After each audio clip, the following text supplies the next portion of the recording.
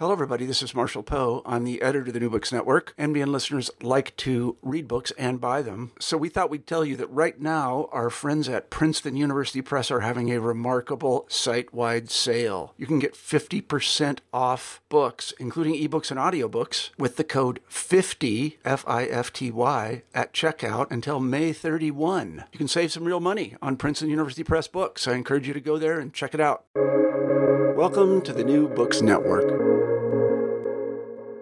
Hello, everybody, and welcome back to New Books in Central Asian Studies, a podcast channel on the New Books Network. My name is Nick C., and I'm a host of the channel. Today, I'll be talking with Dr. Alexander Morrison about his new book, The Russian Conquest of Central Asia, a study in imperial expansion, 1814 to 1914, published in 2021 by Cambridge University Press. For those of you who may not know, Dr. Morrison is a fellow and tutor in history at the New College at Oxford. He was previously a professor of history at Nazarbayev University in Kazakhstan, and before that, a lecturer in imperial history at the University of Liverpool. He's the author of numerous articles on Russian imperial rule, and he also has his first monograph, Russian Rule in Samarkand, 1868 to 1910. A Comparison with British India, published in 2008 by Oxford University Press. Dr. Morrison, welcome to the show. Thank you very much indeed, Nick. And we're very excited.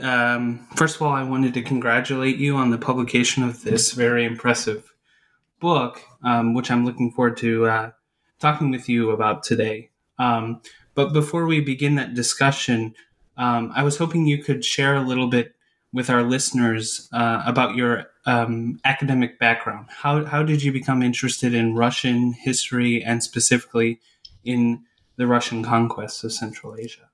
So I'm afraid this involves a certain amount of autobiography. I had an interest in Russia in part because of my family background. My father was a journalist. He was a foreign correspondent for Reuters who specialized in Russia, and he was at one point the Reuters bureau chief in Moscow, so I spent some of my early childhood there, and he and my mother encouraged me to learn Russian when I was at school, and I did quite a lot of Russian history as an undergraduate here at Oxford as well.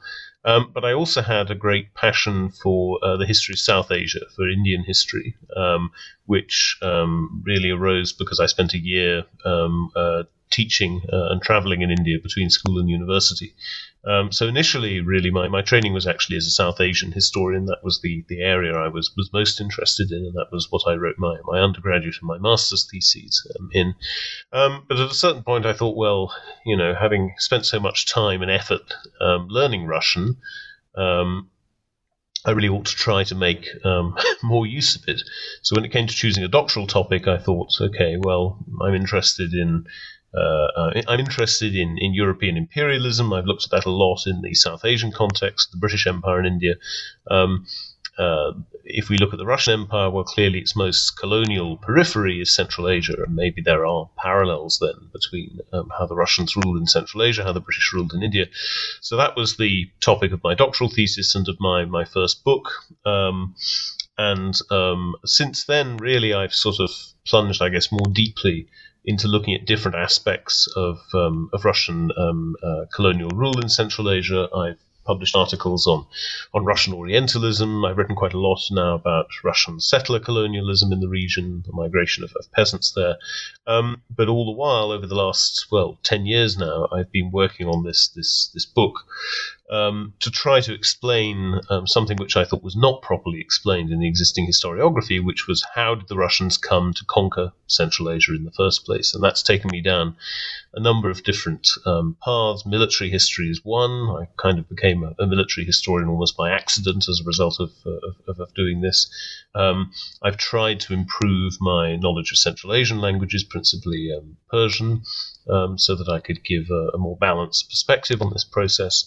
And of course, it was a project on a much larger scale than my first book, which really looked at just one province in Russian Central Asia. I found myself sort of looking at the whole of this vast region over a period of about 100 years.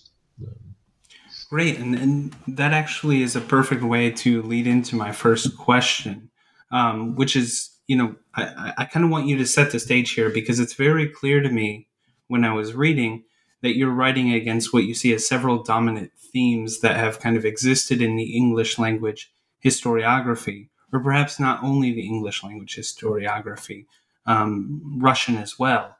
But you seem to think that there was a fundamental misunderstanding of what motivated the conquest. So you talk about beliefs in kind of an economic motive for expansion. You talk about the great game. You talk about this kind of this trope of conquest by accident or by disobedience on the ground. I was hoping you could share with us a little bit about what are these themes, why are they so dominant in the literature up to this point, and how did you shape your work in order to debunk some of these themes, some of these explanations, or move entirely past them? Yes, of course. So, economic theories of imperial expansion have a long and distinguished pedigree in terms of understanding, actually primarily British imperial expansion. That's where these theories are most highly developed. And in a sense, they're often the sort of default option for trying to explain how and why European empires expanded when they did. Kind of the money motive, a desire for profit, a desire to expand trade, a desire to secure valuable raw materials. I mean, these are often seen as being the sort of bread and butter of understanding imperialism. But we actually know from the British case, this is a debate that's unfolded in the historiography of the British Empire for certainly for more than 50, actually really for more than 100 years now, that you can't actually reduce even British imperial expansion simply to a sort of a profit motive or to economic motivations. And the British, I think it's fair to say, were a lot more interested in that bottom line than the Russians were. Their ruling elite had a much larger sort of commercial and mercantile element than the Russian sort of military aristocratic elite did.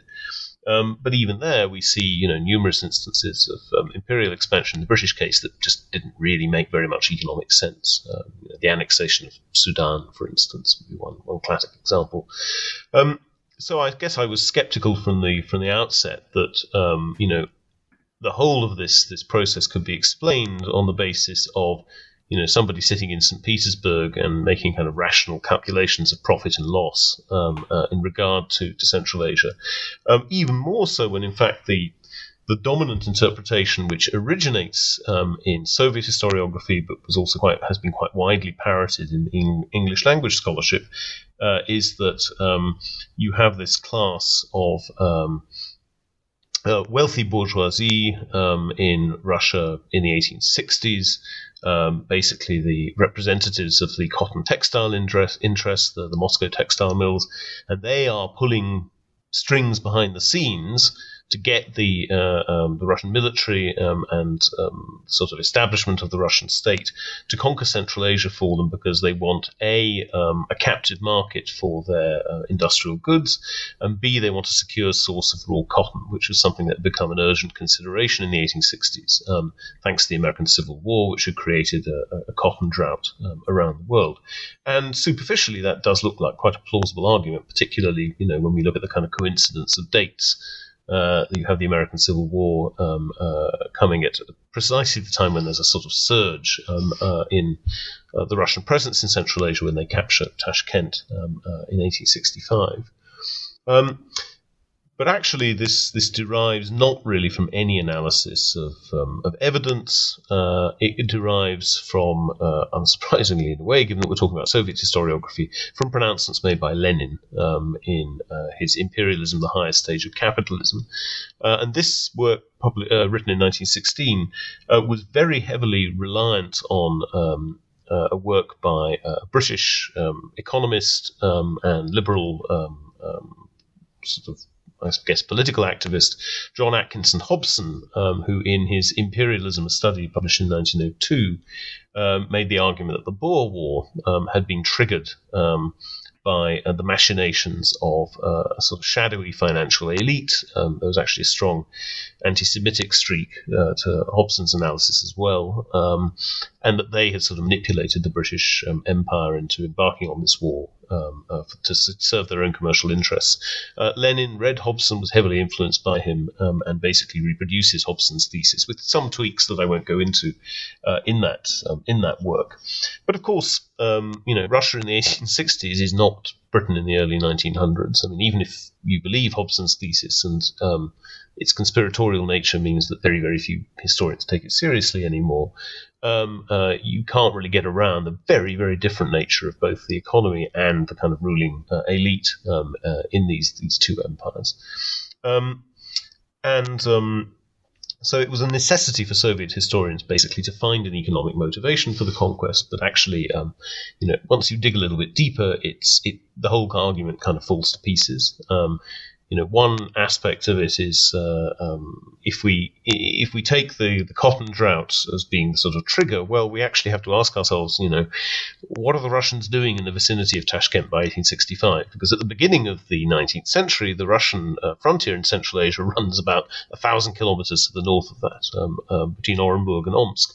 So something must have happened in the interim, in the 1830s, 40s, 50s, that brought them and their forces to within striking distance of Tashkent.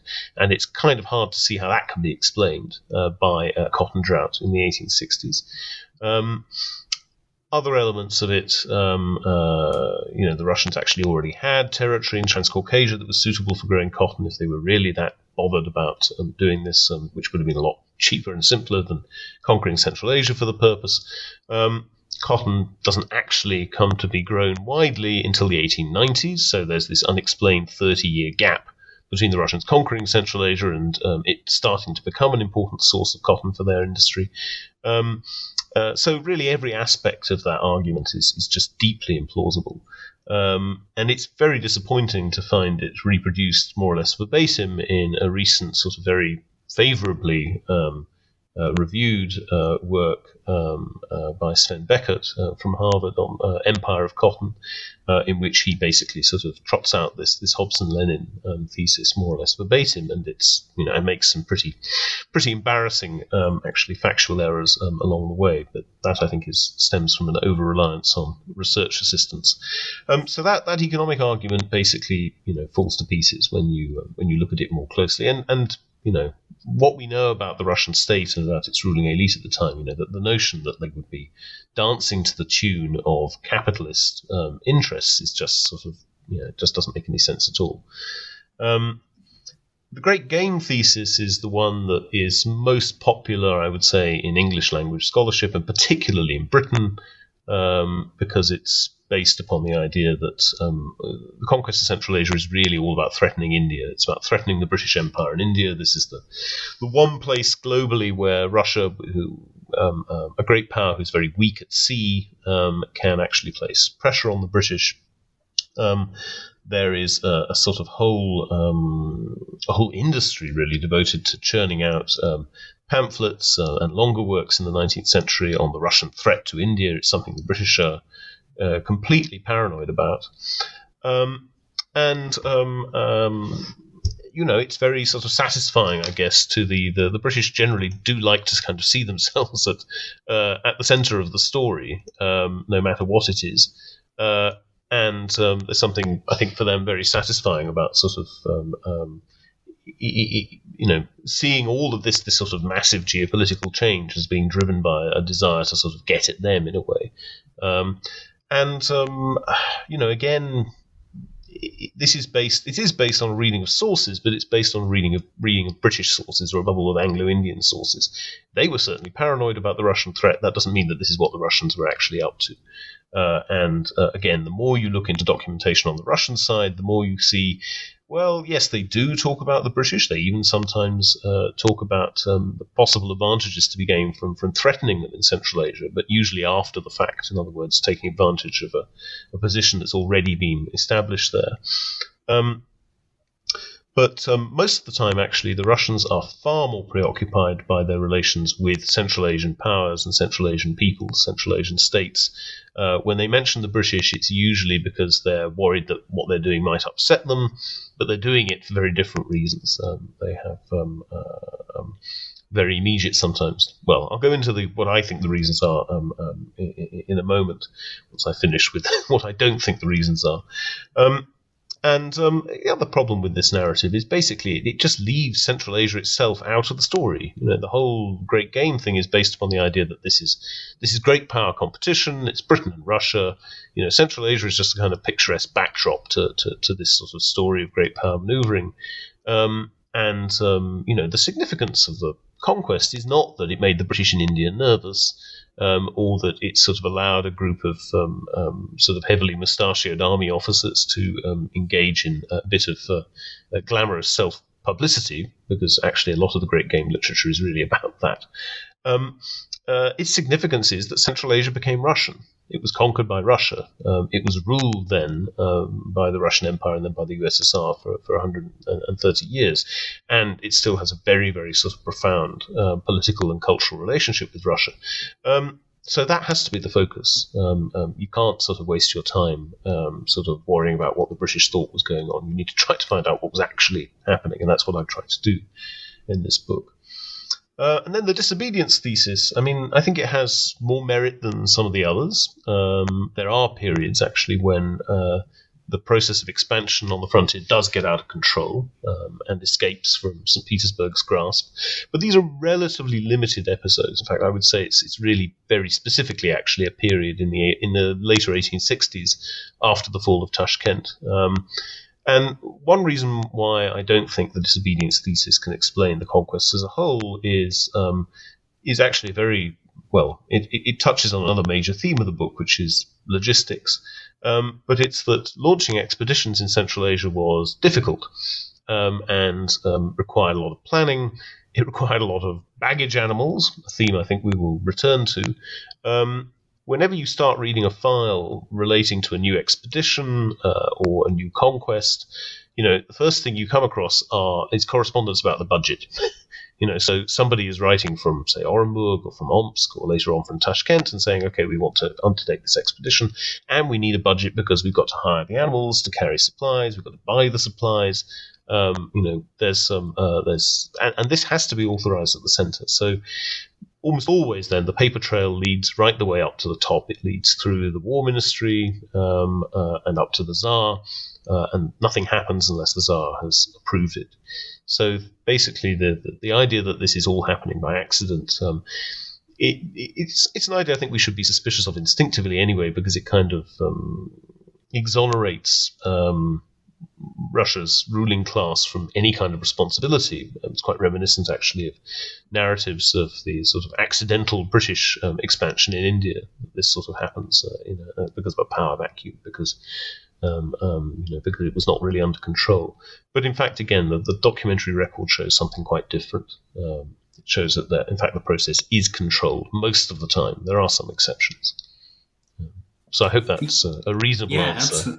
Absolutely. No, that's a great start. And, I think it is important because it's clear that you're framing your book from this sort of as a corrective to some of these tropes. And I'm just curious, I guess I'll ask a two-part question. One, I'm reflecting on what you just said in your answer, which was about the Russians didn't just end up north of Tashkent in 1865, but this was actually a much more well thought out or kind of longer drawn out process. And so one question I wanted to ask you was about the periodization of your book, which you say that your study in imperial expansion starts in 1814. So why 1814? And does this in some way reflect some of the factors that you think are actually important in the conquest of Central Asia. Mm-hmm. So, yeah, I mean, the dates, I mean, all, periodizations for books are always a little bit artificial. And in fact, there are some aspects of this, of what I discuss in the book, that go back to the early 18th century. There are places where I look forward to the First World War and the 1916 revolt, or even the early Soviet period. So it's partly just the symmetry of 1814, 1914, but I do actually think 1814 in particular is very, very important date for explaining why the conquest happened when it did. Because 1814 is the year that Russia defeats Napoleon. I mean, okay, he comes back for 100 days in 1815 and then gets sort of mopped up by the British and the Prussians, but the really decisive defeat of Napoleon comes in 1814, and it's Russia that plays the crucial role. So it's when Alexander I marches into Paris at the head of its troops, and at that point, nobody can be in any doubt that Russia is now a great power. I mean, you could argue that Russia has been a great power of a sort, at least since the reign of Catherine the Great, but her ability to sort of really influence the politics of Europe as a whole, it dates from then, I would say. And not only that, but actually, because of France's humiliation at this point, Austria and Prussia have been to sort of some extent relegated to the second rank. The only two global powers at this point are Britain and Russia. This sort of does help to prefigure their later rivalry. And that, I argue, leads to a really significant shift in the mentalities of Russia's ruling elite. Now, this all might sound a little bit nebulous compared with the kind of hard certainties of economic motivations for conquest and so on, but bear with me, because I hope this will come to make sense. So, when I was looking at the process that led to the Russians conquering Central Asia, there is a chain of causation, if you like. There are military expeditions. There's the construction of fortresses. There's sort of shifts in the frontier, and they happen incrementally, and they're connected to each other. And each time there is perhaps a particular set of factors that produces it. So. If we take the beginning of the active phase of the conquest as being in 1839, which is when General Perovsky, the governor of Orenburg, launches his ill-fated winter expedition against Khiva, there are some clear sort of grievances, long-standing grievances that prompt that expedition. One is that Khiva is a place where Russians are enslaved. So Russians are carried off from the frontiers along the Caspian and the Orenburg line, and they're enslaved in Khiva by Kazakh and Turkmen raiders, and then they're enslaved in Khiva. And this is something that Perovsky considers to be intolerable. Another aspect is raids on caravans, which are carried out by forces, supposedly at least, answering to the Khivan Khan. There's the sort of broader turbulence that the Russians see on their steppe frontier, where, for instance, raiding for livestock is a sort of constant theme, where the Kazakhs, over whom they claim sovereignty, are also in political relationships particularly with Khiva and with Kokand, and they say, no, we can't have this. We need to have our sovereignty properly established. And so certainly, those are the sort of the factors that lead to the launching of this first sort of major attempt to conquer Central Asia, or part of Central Asia. But of course, if we look at the 18th century, all of these factors are present then as well. Khiva has been enslaving Russians for a very long time. The frontier has been turbulent for a very long time. The Kazakhs have been sort of only acknowledging Russian sovereignty when it suits them for a very long time. And indeed, actually, if we, the Pugachev rebellion of the 1770s, which is a steppe rebellion, it originates with the Ural Cossacks, or the Yaik Cossacks, as they're then known, but it involves Bashkirs, it involves Kazakhs as well. I mean, that comes close to destroying the Russian state. It's a far more serious sort of uprising, a far more serious source of instability than anything that happens on the steppe in the early 19th century. So it's not really that the situation in Central Asia itself has changed fundamentally. What's changed is the way the Russians react to it. It's what they're prepared to tolerate. And a part of that is also perhaps about increased Russian military capabilities as well, although the technology the Russians are using in the early 19th century is basically the same as what they have in the late 18th century. It's still muzzle-loading flintlock muskets and muzzle-loading artillery. I mean, there isn't a sort of technological breakthrough that sort of suddenly makes Central Asia easier or more feasible to conquer, not least because the main challenges are logistical, and the logistical challenges basically remain the same until the end of the 19th century. So this change in mentalities, I think, is really important, and it creates what I call in the book the Napoleonic generation. So this is a group of statesmen who come of age during the struggle against Napoleon, for whom it really sort of transforms their understanding of Russia's place in the world. Perovsky is a good example of this. He fought at Borodino. He's very much a part of that generation. The foreign secretary at the time, the foreign minister, Count Nesselrode, is another. The war minister, Chernyshov, is another. And confronted with what they see as Central Asian insolence in all its different forms, they say, right, we can't tolerate this anymore. How can Russia possibly tolerate this sort of behavior when she is a great power, when she defeated Napoleon between 1812 and 1814? And connected with this is what I call a sense of competitive emulation with other imperial powers, and primarily with Britain. So here we might seem to be reverting a bit to the kind of great game narrative, but I see this as being a bit different. This is not about the direct competition for territory, for trade, for influence, for kind of material or strategic advantage. It's much more about prestige. It's much more about, okay, well, what are the expected forms of behavior if you are a great power? One of the very striking things then is in 1835, which is when Perovsky first makes the case that Khiva needs to be punished, that there needs to be a long-distance expedition to invade and depose her Khan. The argument he uses, very interestingly, is, look what the French have done in Algeria. He says, in Algeria, the French suffered a trivial insult. The pretext that was used for the invasion of Algiers in 1830 was that the French consul had been struck by the day with a fly whisk a few years before. He says, if the French are prepared to do this in Algiers, how can we do any less when we look at the insults that Khiva has presented to us? The comparator is sometimes France, it's sometimes Britain, but always there's this sense, we're a great power, we want to continue sitting at that top table. Great powers do not suffer, European great powers, and there's definitely a sense of a very conscious sense of a European identity behind this, to some extent of a civilizing mission as well, do not tolerate this kind of insolence from their sort of inferior Asiatic neighbors, and we need to punish it.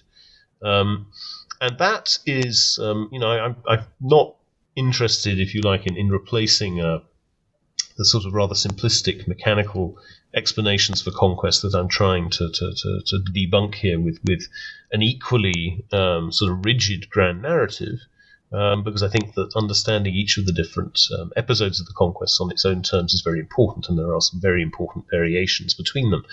But the constant factor is this Russian official mind or official attitude, which is obsessed with imperial prestige, which does not treat Central Asians as kind of legitimate or equal diplomatic partners, which will not tolerate what it sees as their insolence, and which, as a result, is drawn quite inexorably into more and more annexations by different degrees. So I hope that's a reasonable. Maybe I've gone a little bit too far from your quite simple question about dates, but. No, that's a useful. It just struck me because I think this is, if you asked even a room of experts when the Russian conquest began, I think a few of them would say 1814. So I thought this was a really interesting and innovative way of telling a bigger story. And I'm glad that you brought up the Napoleon, what you call the Napoleonic generation, because. This is a good segue into my next question, which is about the sources you use. I was impressed by the amount of archival research and published documents you were able to track down. But I was wondering if you could share with the listeners a little bit about the sources you use to get at this question of the Napoleonic generation, and these generals involved in kind of leading the campaigns, but also just more broadly, what was your research like? Where did you go to do this type of research? And give us a timeline of about how long this took. Yeah. Well, believe it or not, actually, when I first conceived of this project, I thought, I might be able to write this without doing too much archival work. I thought that I could rely sufficiently on published sources and perhaps on existing historiography to write a book that. And I quickly realized that, firstly, that was wrong, and secondly, that actually, it was the archival work that I was really sort of drawing me on, if you like. It was the discoveries I was making in the archives. My first trip to the Russian Military Historical Archive in Moscow, which is the single most important repository for this book, to work on this project, was in 2009. And I quickly started finding materials that simply were not reconcilable with the established historiography, whether in Russian or in English, actually, on this topic. So I worked a lot in Moscow, and the Military Historical Archive, it's a very well-known archive. It's huge. It's basically the holdings of the old Tsarist Ministry of War. It's not the easiest place to work, not because access is difficult. I never had any difficulties getting a visa or getting permission. I never had materials withheld from me. Just let's just say their working practices are not particularly researcher friendly. You have to sort of be very, very patient and wait rather a long time for your materials to come. So that was the most important archive. I worked a little bit in St. Petersburg as well, in the Russian State Historical Archive. That has some materials, some personal fonds of some of the characters involved in the conquest. I did work in provincial archives in Russia, above all in Orenburg and in Omsk, which were the launching posts for the two prongs of the early part of the conquest of the Kazakh steppe, where I must say, actually, my reception was a great deal friendlier than it tended to be in Moscow. That this is a phenomenon that most Russian historians will tell you that people, archivists and researchers in provincial archives tend to be much, much nicer to you than those at the centre, partly because they're often very pleased to find that there are foreign scholars who are interested in the history of their region. And then the other archive I suppose I spent the most time in was the Kazakh State Archives in Almaty. Again, partly because I felt that the conquest of the steppe in particular had been very neglected. A lot of historians seem to assume that the conquest began in 1865 with the fall of Tashkent, partly because I was living and working in Kazakhstan for much of that period, so I had quite easy access to it, also because it is a very accessible archive. It's somewhere where you don't have some of the obstacles you run into in some other parts of Central Asia. In Tashkent, my access was a bit more limited. I mainly worked with the fond of Adrian Serebrennikov, who was a Tsarist officer who basically compiled a massive compilation of documents on the conquest, which some of which he managed to publish, but the publication ceased in 1915, and the unpublished volumes are still sitting in the Tashkent archive, so I was able to work a bit with those. I did some work in Tbilisi, because the conquest of Transcaspia, of modern Turkmenistan, was basically organized by the Caucasian Military District, which was centered in Tiflis, as it was then called. It took me over quite a lot of my research took me over quite a lot of the former USSR and Central Asia. And in the end, the archival material did prove to be very important, particularly for reconstructing these sort of chains of decision-making, trying to understand how particular decisions to launch expeditions were made. Also for educating me in the importance of logistics, which is something I guess we'll probably talk about in a bit more detail in a moment. But I did also find, actually, in the course of writing the work, that even without access to archives, and of course, these archives have only been accessible to Western scholars since 1991, the collapse of the Soviet Union, it should have been possible to write much better histories of the conquest of Central Asia than we had, even on the basis of published sources, because there's actually a huge amount of military memoir literature, of published documents, of also actually publications of local sources in Central Asian languages or in translation on the conquest, many of which appeared a very long time ago and which have just not really been properly used up till now.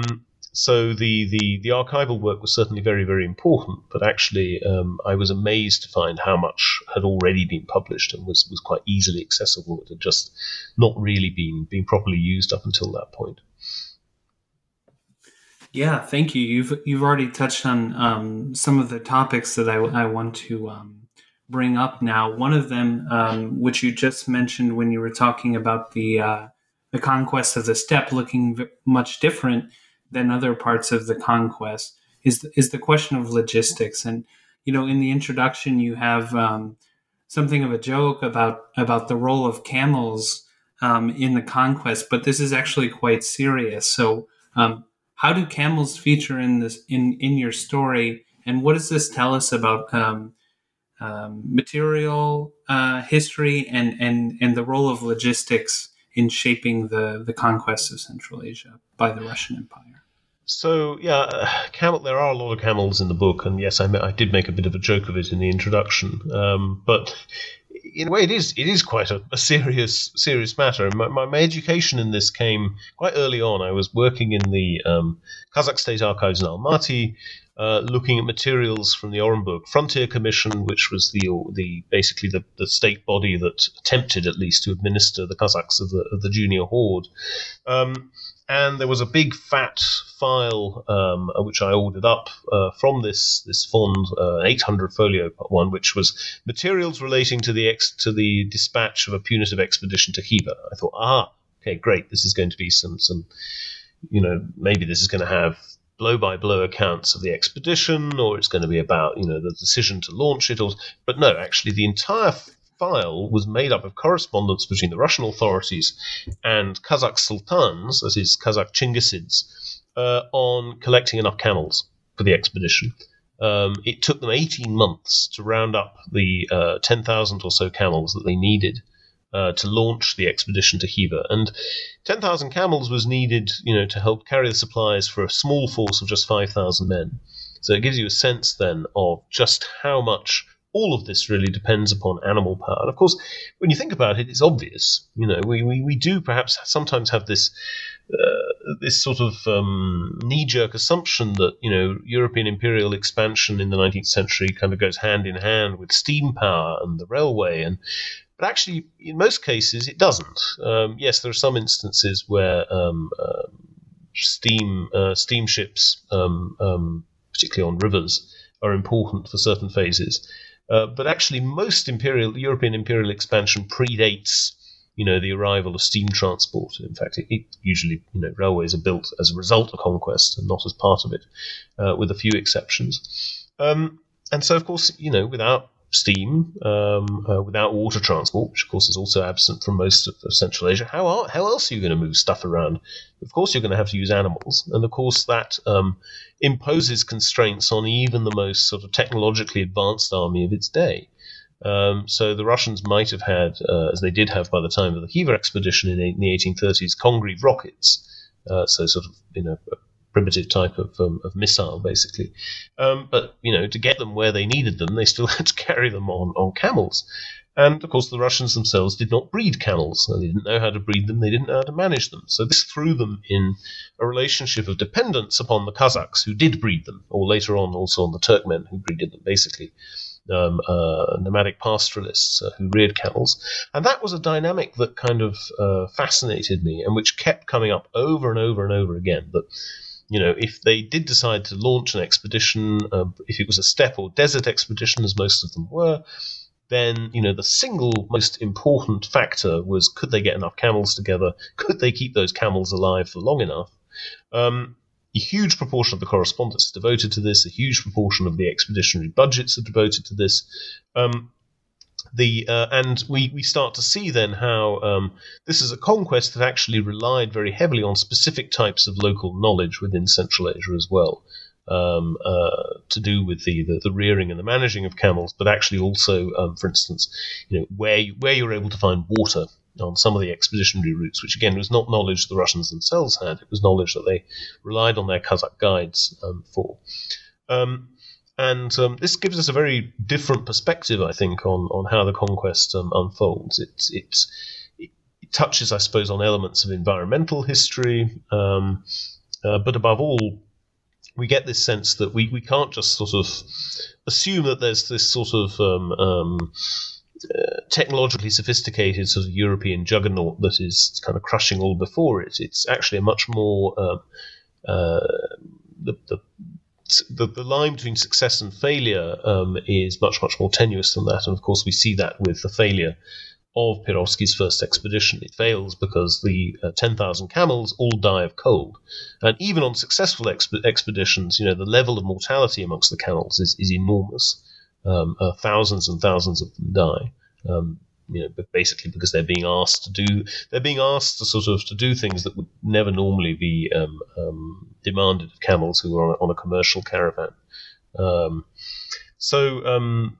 that also has important implications, as I mentioned earlier, for understanding how the conquest happens. Because if you've got to spend 18 months collecting 10,000 camels, well, that kind of rules out the idea that these are expeditions that are launched on the spur of the moment by somebody who by a commander on the spot who is hoping to sort of get in before his superiors can stop him. It also explains the rather different nature of some of the later campaigns, particularly those that follow the fall of Tashkent, later on also the invasion of Fergana, where the Russians are operating in the sedentary zone of Central Asia, so in the regions where you have artificial irrigation, where they can, to some extent, live off the land. It completely changes the dynamics of campaigning. Where they don't have to sort of collect these vast numbers of baggage animals, where they can actually rely to some extent on the local landscape and the local population to supply them with food. And it's no coincidence that it's while they're campaigning in just such a region, so towards Khojan, Samarkand, Jizak in 1866, 1867, 1868, that we do see perhaps the one phase of the conquest that really was about local commanders kind of escaping from St. Petersburg's control.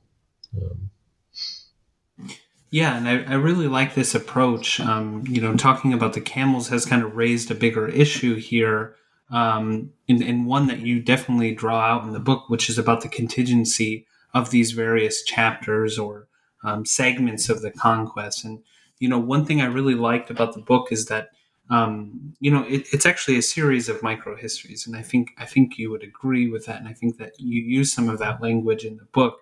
But this is an interesting approach to telling the story of the Russian conquest, because you see that these factors are changing over this roughly 100 years, and this shapes the way that different individuals on the ground do continue or approach a specific part of the conquest. So I was hoping you could just talk a little bit more about this approach of looking at the conquest as a series of micro-histories. And just, you don't have to go, there's obviously a lot of material to cover here, but if you could provide some insight into the major stages of the conquest, what stands out to you as somebody who's been researching this for quite a bit of time? So, I think one of the reasons I decided to take that approach was because, there are just so many different variables involved at different stages. You have different personalities involved on both the Russian side and the Central Asian side, and they behave in particular ways. Some are more aggressive, some of them are more timid, some of them have psychological problems of one kind or another. Some of them are, sadists, I would say, in the case of Mikhail Skobelev. And you have different environmental factors. So if we take, for example, the two prongs of the Russian advance, one of them into the steppe, one of them from Orenburg to the Sirdarya, the other one from Omsk down to Semirichi and Vierny, it's clear that the different environmental conditions in these two areas may have a huge impact actually on the way the Russians sort of behave and strategize. Semirichi has a mild climate. It's got good soil. It's very early on earmarked as a promising sort of location for a settler colony, and it's already becoming one actually by the 1860s, so well before conquest has been completed. They try to create settlements on the Syr Darya as well, but they fail because it's a much harsher climate, it's much hotter, the soil is poorer, extensive artificial irrigation is needed to grow anything. It just seems too alien to Russian and Cossack settlers, and that has knock-on implications. And the failure to try to make that line of fortresses in the Syr Darya self-sustaining leads the Russians to sort of think about, perhaps we can create something more sustainable if we move forward, and this is ultimately what leads them towards Tashkent. So other factors, yes, would be to some extent, I suppose, changing technologies. So the advent, for instance, of the Berdan rifle, which is a breech loader and allows sort of much more rapid fire, means that the Russian forces basically become the conflicts between the Russians and Central Asians become in general even more one-sided than they had been before, although there are some exceptions to that. So the disadvantage of such an approach, of course, is that you do end up just focusing on the specifics of each stage, and you perhaps start to lose sight of overarching explanations. As I say, I've tried to provide that, both my focus on the official mind, the question of prestige, and certain sort of recurring themes that we could get throughout the book. But I honestly don't think that there's an alternative. If you tried to sort of generalize about any of these things, there would always be exceptions because of the very different nature of the conditions in some areas as opposed to others. So I think also it helps perhaps to identify what are some of the sort of decisive points, and they aren't necessarily the ones that we often see in the existing historiography. So, would it have been? Can we imagine a counterfactual in which the Russians didn't conquer Central Asia, or in which perhaps they only conquered part of it? And I think potentially we can. I don't think there was anything absolutely inevitable about the decisions that they took in the 1840s and the 1850s. So, for instance, building fortresses much deeper into the steppe in the 1840s and 1850s. Those things could have been denied by St. Petersburg, but they weren't. When they're having this debate about what to do about the Syr Darya line in the late 1850s, there are actually voices saying, why don't we just abandon this and go back? Why don't we return to the Orenburg line? Because, what's the point of occupying this region? It's costing us a fortune. It's extremely difficult to maintain any kind of military security. Nobody wants to settle here anyway, so it's useless as a settler colony. What's the point? Let's return to Orenburg. But in the end, the decisive argument that prevents that from happening is the familiar one of prestige. They say, no, whether it was a good idea to conquer this area or not, we're here now. If we give up this territory, it will be a humiliation. It will make us look weak in the eyes of our Asian neighbors. It will make us look weak in the eyes of our imperial rivals, and therefore, if we can't stay where we are and if we can't go back, well then, we've got to go on. And this helps to explain the move on to Tashkent.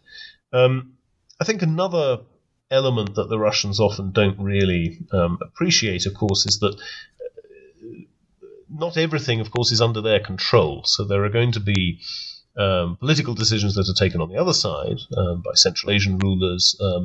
And above all, actually, I would say there's the effect of the Russian presence on the political fabric of Central Asian states, which produces some quite unpredictable effects. So the Russians often complain that there's a lot of instability on their frontier, that they can't, let's say the Khiva or Bukhara or Kokand will not sort of settle down and be good neighbors to them.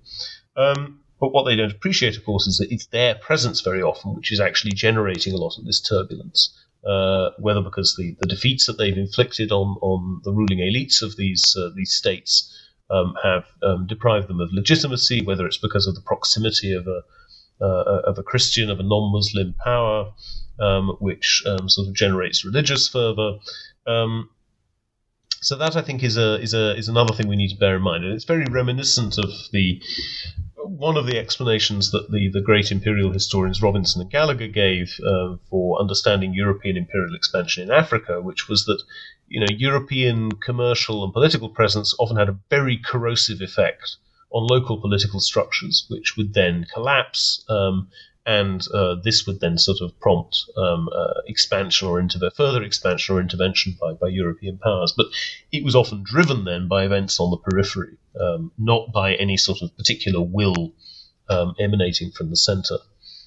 So I think that's another way in which the microhistorical approach sort of helps us there.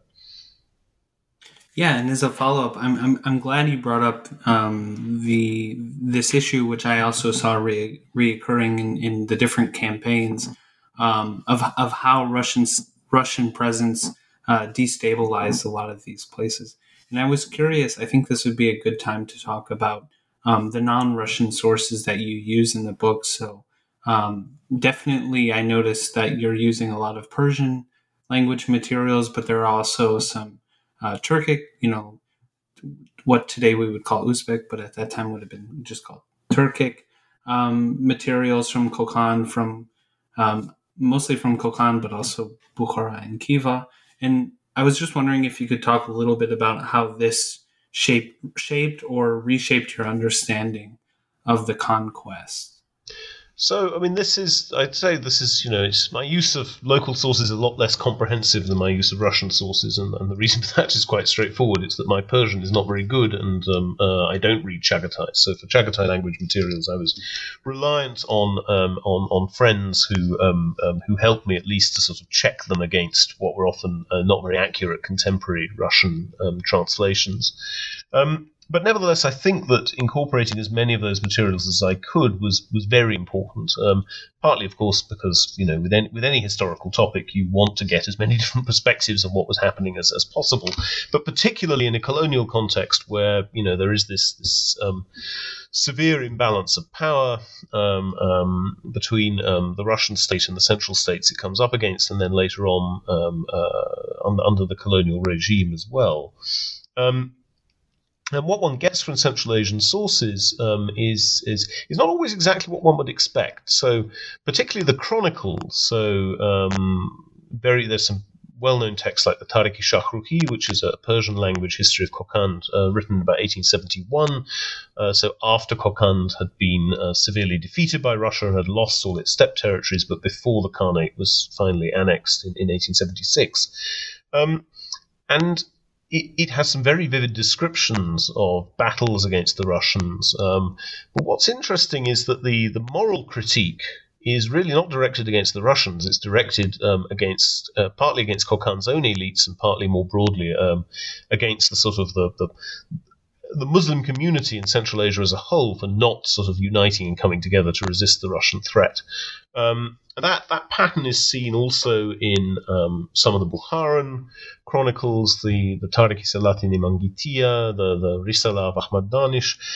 Their main goal is to criticize the Mangit dynasty of Bukhara. It's not to criticize the Russians.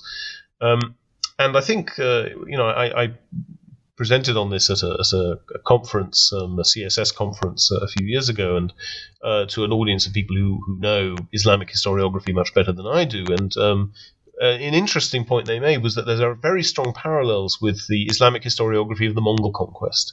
So the Mongols are not presented as moral agents in this literature. They are a kind of deus ex machina. They are the agent of God's wrath on the Muslims for their moral failings. And the Russians are presented in a very similar way in these sources. So they're not presented as being sort of particularly evil or oppressive. They are described obviously as being unbelievers, but the critique is really aimed against perceived sort of corruption or incompetence or lack of solidarity amongst Central Asia's own Muslim elites, which for most of these authors is the reason why they failed to resist the Russians effectively.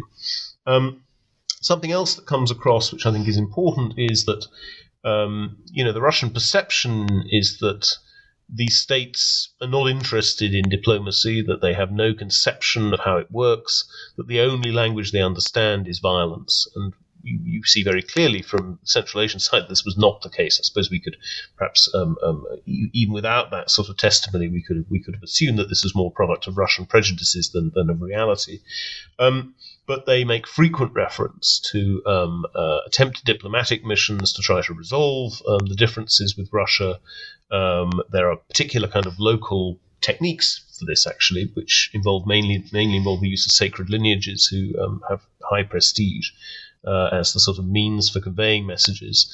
And what becomes abundantly clear then is that the Russians are just not really interested in negotiating a lot of the time.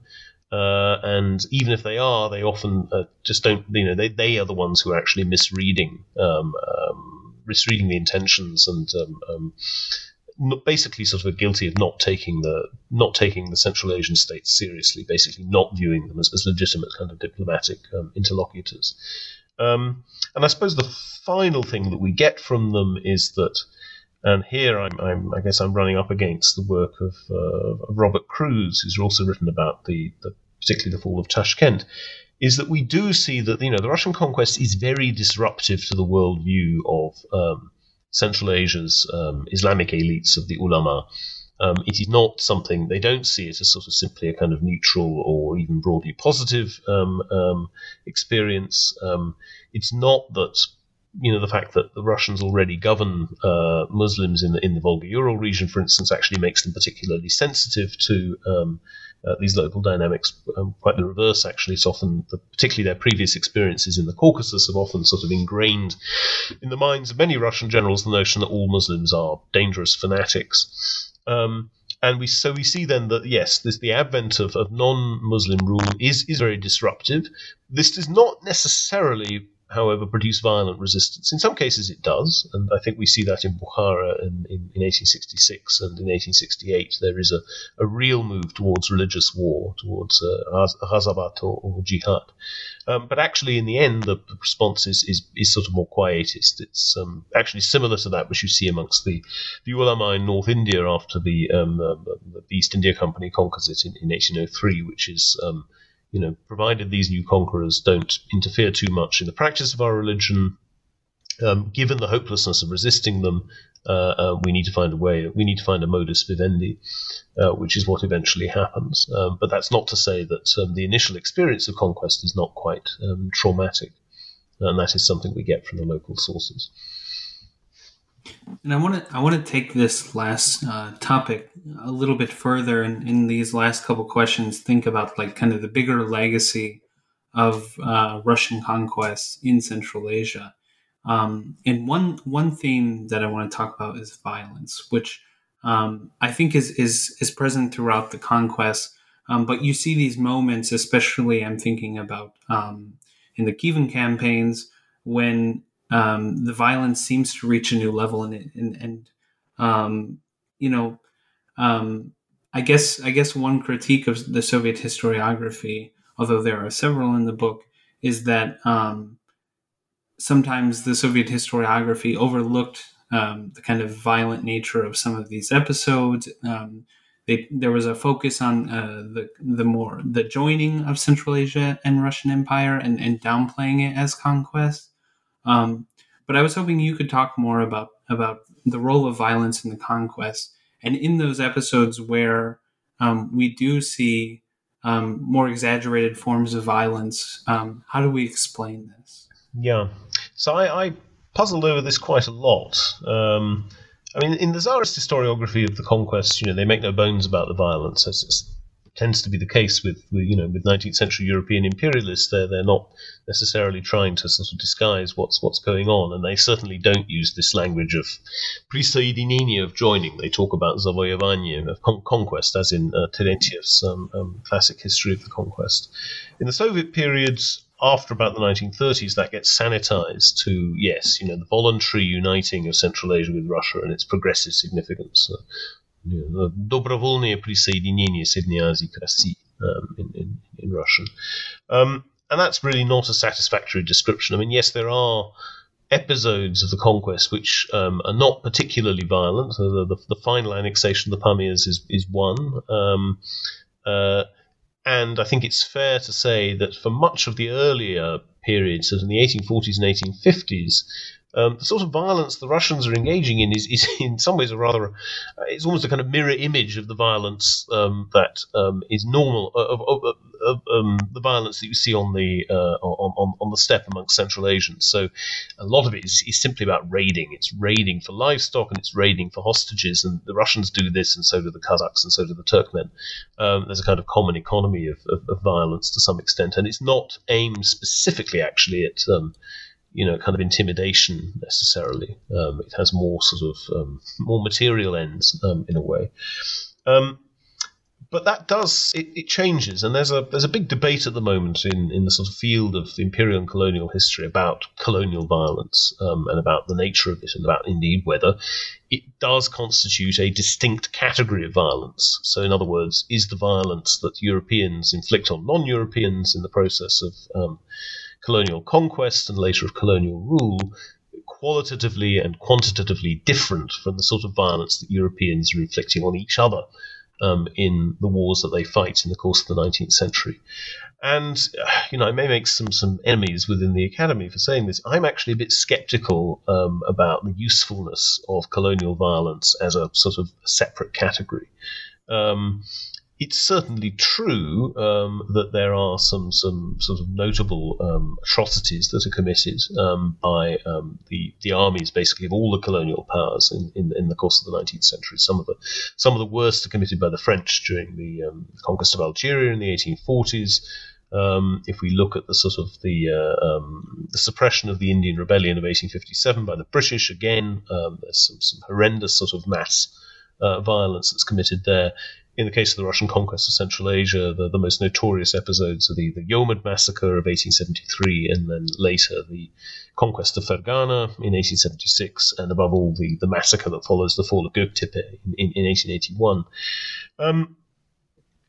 But that said, the sort of the dehumanization of opponents, the infliction of violence on civilians, I mean, these are things that we do see in European conflicts in the same period as well. If we look at the Franco-Prussian War, if we look at later on at the wars that the British fight in Ireland, for instance, which of course is also a colonized territory despite being within Europe. More broadly, it just seems to me that the Russian suppression of the Polish revolt of 1863, which is every bit as brutal as anything that they do in Central Asia. So I'm not convinced that that race, which is basically the kind of the variable that people who talk about colonial violence are talking about. They're saying that it's racial difference that makes it more violent, more horrific, that Europeans will do things to people of other races that they would not do to each other. I don't think it really holds as a consistent rule. Certainly, if we look at the conquest of Central Asia, it's curious. The use of violence is curiously inconsistent, and I haven't got a complete explanation as to why this might be. As I've mentioned in the early stages in the steppe, it's really a sort of common. It's a common economy of raiding violence. If you look at the 1860s, then by and large what we're looking at are set-piece battles and sieges between opposing armies without the infliction of extensive violence on civilian populations. It doesn't really happen at this stage. That shifts quite decisively with certainly with the Yomad massacre, whose purpose ostensibly is to destroy a potential source of internal opposition to the Kievan Khan so that he will become a more reliable partner to the Russians. Actually, there's quite a lot of evidence to suggest its real purpose is to allow some of the troops who took part in that conquest who had not yet seen action to basically sort of taste blood, as it were, and to get the opportunity to win some medals.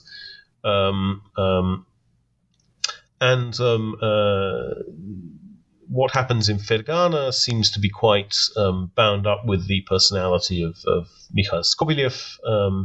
Certainly some of his fellow officers seem to have been quite horrified by what he was doing there, though again it's partly explained by the more prolonged nature of the resistance to the Russians in that region.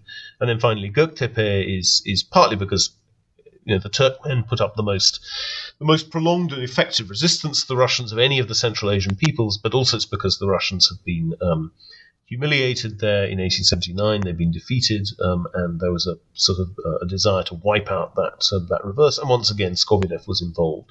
I'm not sure I was able to come to a completely satisfactory conclusion about what explains these different patterns, because again, the very last phase of the conquests in the Pamirs is largely carried out without violence, and there may be partially an explanation for that in that the Russians sort of identified the inhabitants, at least of the Western Pamirs, as sort of Aryan brethren in a sense, and there's an element of racial ideology at play there. But I'm still not convinced that that's a completely satisfactory explanation. It's also got quite a lot to do with the fact that the peoples in this region basically did actually welcome and encourage Russian rule because they saw it as preferable to the alternative of Bukharan or Afghan domination. So the Russians didn't encounter resistance from the local population there.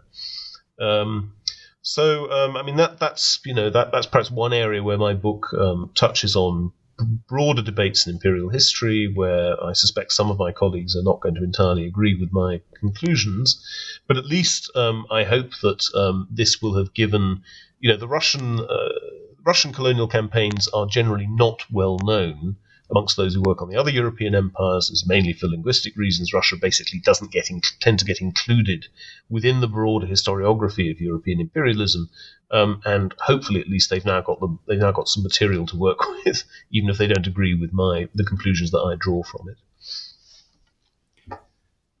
Thank you. And I kind of want to build on this theme of thinking about the Russian conquest in the kind of comparative imperial framework, and raise another issue which I found very prevalent, I think, in your footnotes especially, but it was clear that this was something you wanted to discuss, or at least bring up, which was about the manuscript collections acquired by the Russian Empire during these campaigns. And so throughout these conquests, especially I think in Kokand and Khiva, but you might need to correct me on that, there was this figure, Alexander Kun, who was a Russian Orientalist who basically builds a collection of Central Asian manuscripts that end up in St. Petersburg, hand in hand with these imperial conquests.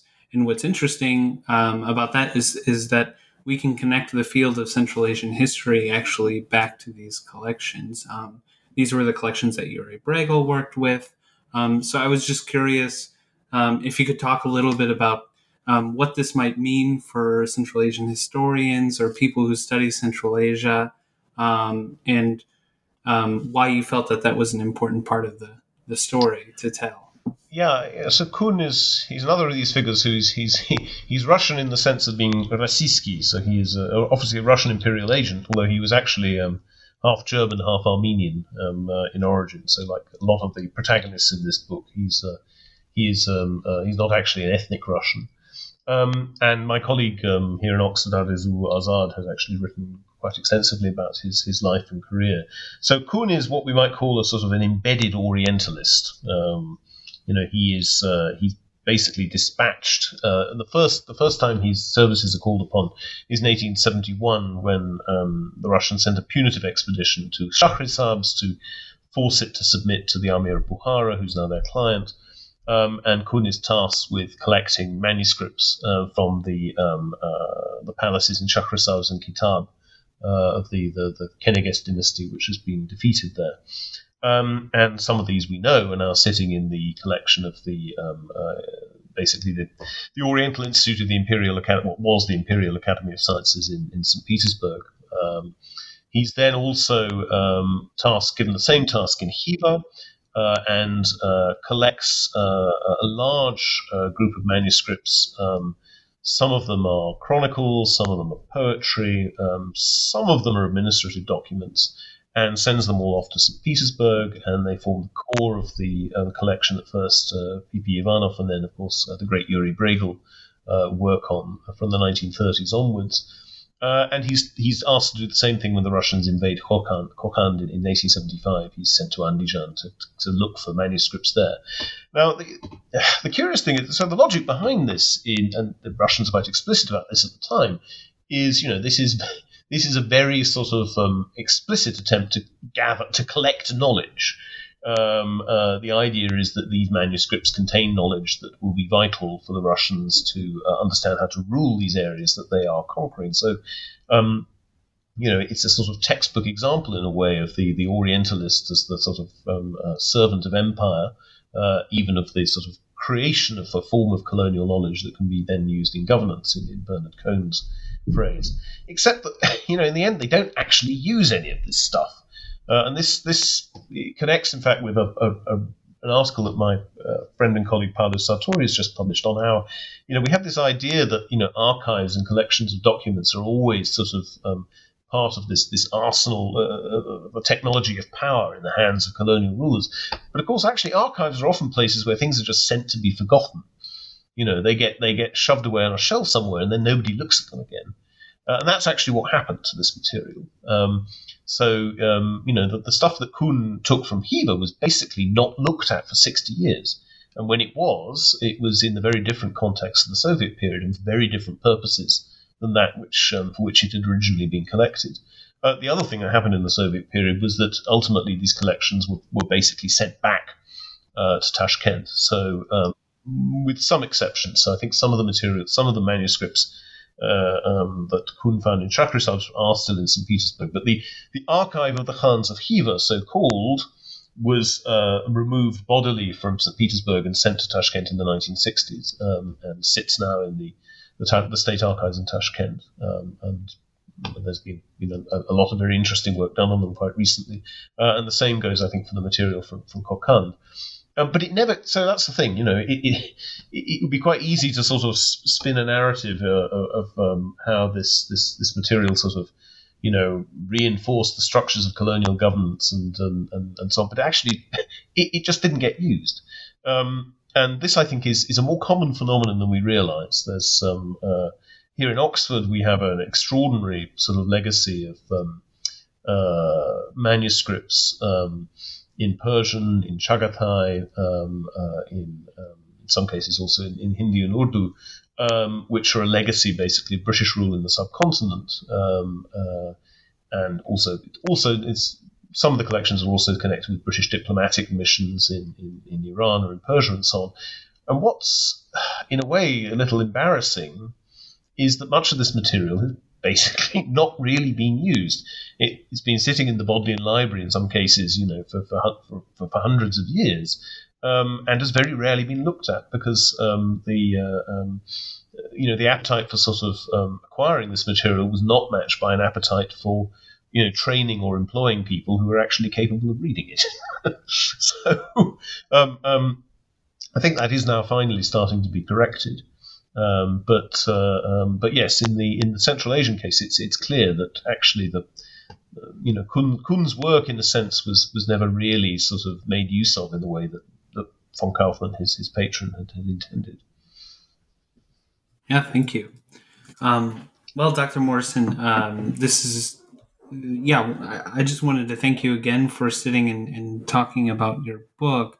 I hope we have done it a little bit of justice and hit some of the main points. Of course, listeners will want to dive further into the details and get a copy of the book.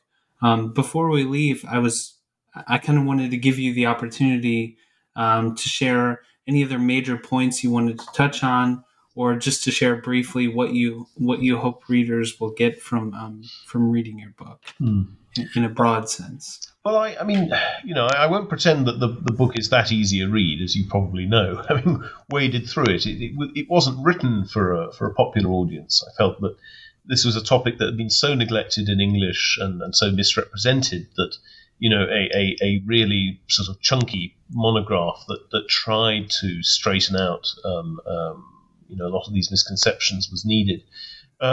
at the same time, I hope that ultimately it is reasonably readable. I mean, I'm not I would be the first to admit, as a historian, I don't have a great deal of truck with theoretical approaches, in particular with postmodern approaches, which I really see as a kind of negation of what the historical discipline is all about.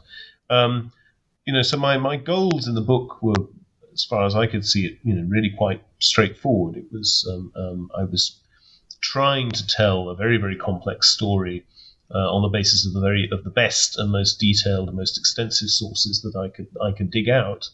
I'm not claiming that I've got everything right, but I'm hoping that the book will be a good sort of starting point for further debates, maybe about points of fact and interpretation. For instance, when it comes to the motivations of the Russian conquest, maybe we will end up returning to the question of economic motivations at some point, with more research being done. But also, I think there are a whole host of different sort of lenses or themes through which you could see this, I think really important kind of world historical process. I'd say it's a process and not an event, which you could examine, in a sense, once, if we've now got the facts straight, which I hope the book has gone some way to doing. Those who are interested, for instance, in the impact of Central Asia on Russian culture, in literature, in music, in art, would, I think, sort of find a lot of material that's of importance there.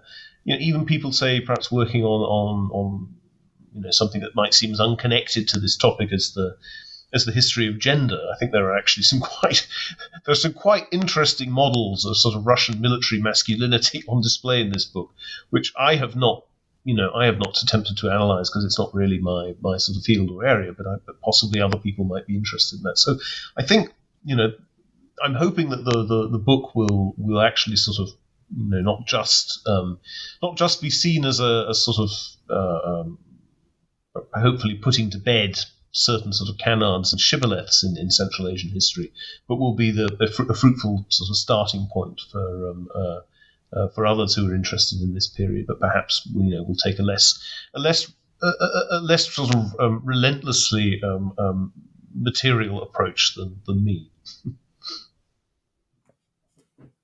Yeah, thank you for sharing that, and I do agree. I think this, one thing that we can get from this book is that it kind of resets some of the narratives and has provided room for future research to build off of it. So, that's a great contribution.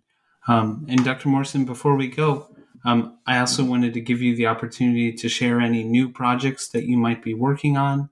And something else is, we've spent the last hour talking about your book, but I'm curious if there are any other books that you've read recently that you would recommend to our listeners. Sure. So, I mean, having written two fairly weighty monographs, and this one took me 10 years to write, and I'm now sort of tempted by the idea of trying to write something a bit more accessible for a broader audience. My plan, at least, is to try to write a more general history of Russian expansion in Asia from the 18th to the early 20th century. So looking not just at the Central Asian frontier, but at the Caucasus, at relations with the Ottoman Empire and Persia, at Russian expansion in the Far East and the Russo-Japanese War, and at the sort of progress of, to some perhaps extending to sort of looking at the Russian Civil War in these regions as well. But written more from, making use of existing historiography and published sources, and seeking to provide a kind of broader overview. I'd already sort of thought of doing this even before the current pandemic hit, and now that it looks as if it's going to be quite difficult to sort of travel to do archival research for some considerable time, I'm thinking that, yes, a library-based project that I can do more from Oxford might be sensible at this point. So that's the major thing I'm sort of thinking. I mean, I have some other other sort of ideas in the pipeline that would take a lot longer to complete. I want to write a biography of General Kuropatkin, who figures quite prominently in this book, but actually plays a really important role in late Imperial Russia more broadly as war minister, as commander-in-chief in the Far East during the Russo-Japanese War. So that's another longer-term project. And as for reading recommendations, well, there's I've often been a bit sort of, certainly if we're looking at historiography in English, I've often been a bit frustrated at the relentless focus on the Soviet period amongst Western-trained historians. There's this fascination with the Soviet experiment that means I think Tsarist Russia gets a little bit neglected sometimes. I've been very excited to read Gregory Afinogenov's recent book on basically on Russian intelligence work in China and spying in China along the Chinese frontier. I think that's very really interesting and innovative. I think of other. I think there's also been some really fine work produced on the experience of the Russian Empire in the First World War. Because of the recent anniversaries, basically, in the Russia's Great War and Revolution series, which is a fantastic monument of what you can do with sort of goodwill and collaboration between scholars, even when there isn't a great deal of funding behind it. Also studies like, for instance, Josh Sanborn's book, Imperial Apocalypse, about the collapse of the Russian Empire in the First World War. That's an area where I think we've really sort of come on by leaps and bounds in recent years as well. And yes, I mean, looking specifically at Central Asia,